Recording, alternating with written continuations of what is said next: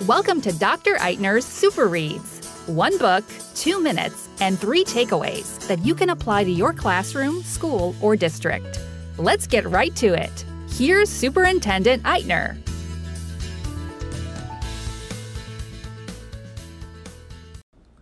Welcome back to Super Reads, and as always, thank you for taking the time out of your busy schedule to listen to this 5-minute podcast. It's Jay, and I'm coming to you from home. In fact, I think everybody's home right now with this wild pandemic. I'm hoping everybody is well and safe that's listening. And the book I'm reviewing for this podcast has to deal with superintendents and those aspiring to be one. This is the Superintendent's Planner. In 2009, Koren Press published the Superintendent's Planner, which was penned by 7 former superintendents. Here's a fun fact. Once you're a superintendent, nobody could ever take that away from you, and you'll always be a superintendent. Prior to COVID, there was a calendar in education that everybody stuck to an extent. While today's times literally change by the day, it's still important to have some kind of grounding as to what you should be doing and what's happening versus what is supposed to be happening. Let's face it, superintendents need to switch gears just like any other person in education. It's like that lesson that you're teaching and it bombs halfway through, and you switch on the fly. Chapter 1 starts off naturally with welcome to the superintendency. Some quotes and quips, how to build relationships, how to plan, communicate, and how to coach and monitor. Quite a bit for one chapter, but it all needs to be said if you're beginning the next step in your career. There's no other job like this, and you'll understand once you sit in the big chair, like on the first day. The rest of the chapters are chunked in 2-month increments. One thing that all U.S. districts can share is that the new school year starts July 1st. The July and August chapter focuses on your well-being as well as getting things in order.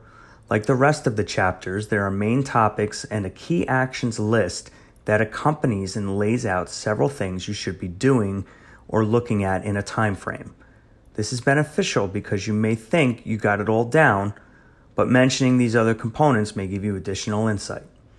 July and August also focuses on your well-being.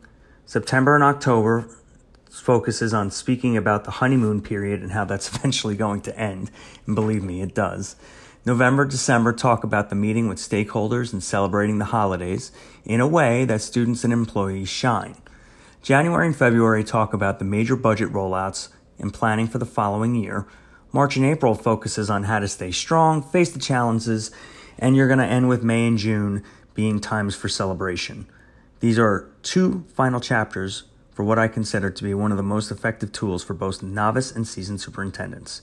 There's a chapter on what is routine versus what is expected, and then a chapter on crises, the unexpected caveats and musings, something very much applicable to the COVID-19 pandemic. This chapter is great because it helps you categorize, like the rest of the book, events including serious big events and serious issues that catch you off guard, smaller things that range from annoying to funny, and a whole section dedicated to wrongful things, as well as section dedicated to wonderful things. The book ends with a 46-page resource section that covers just about any and every superintendent issue via checklist or tick sheet with guidelines.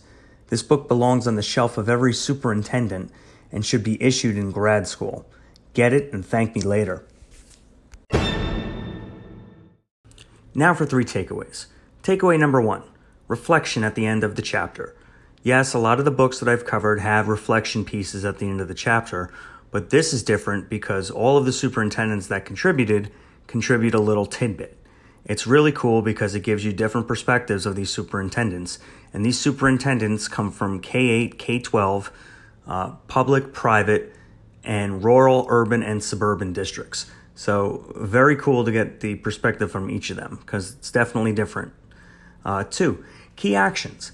This is going to give you a list, again, of what to do or what you should be doing. Now, every district's different, but like all things, this gives you a general idea of what you should be doing. I mean, you can be using it word for word, or like anything else, you can modify it so that it fits what you're doing. And 3, authors speak from their experiences. Kind of like the reflection piece, but you will see weaved throughout the book that authors share their war stories. And believe me, you get a ton of them. You get a ton of them in the education field altogether, but the war stories in the big chair, it's nothing like it. That wraps it up for this episode. As always, reach out to me on social media. You could reach out to me at Facebook, Instagram, TikTok, Telegram, or even Voxer, all under the name of Eitner EDU. Until next time we meet, onward.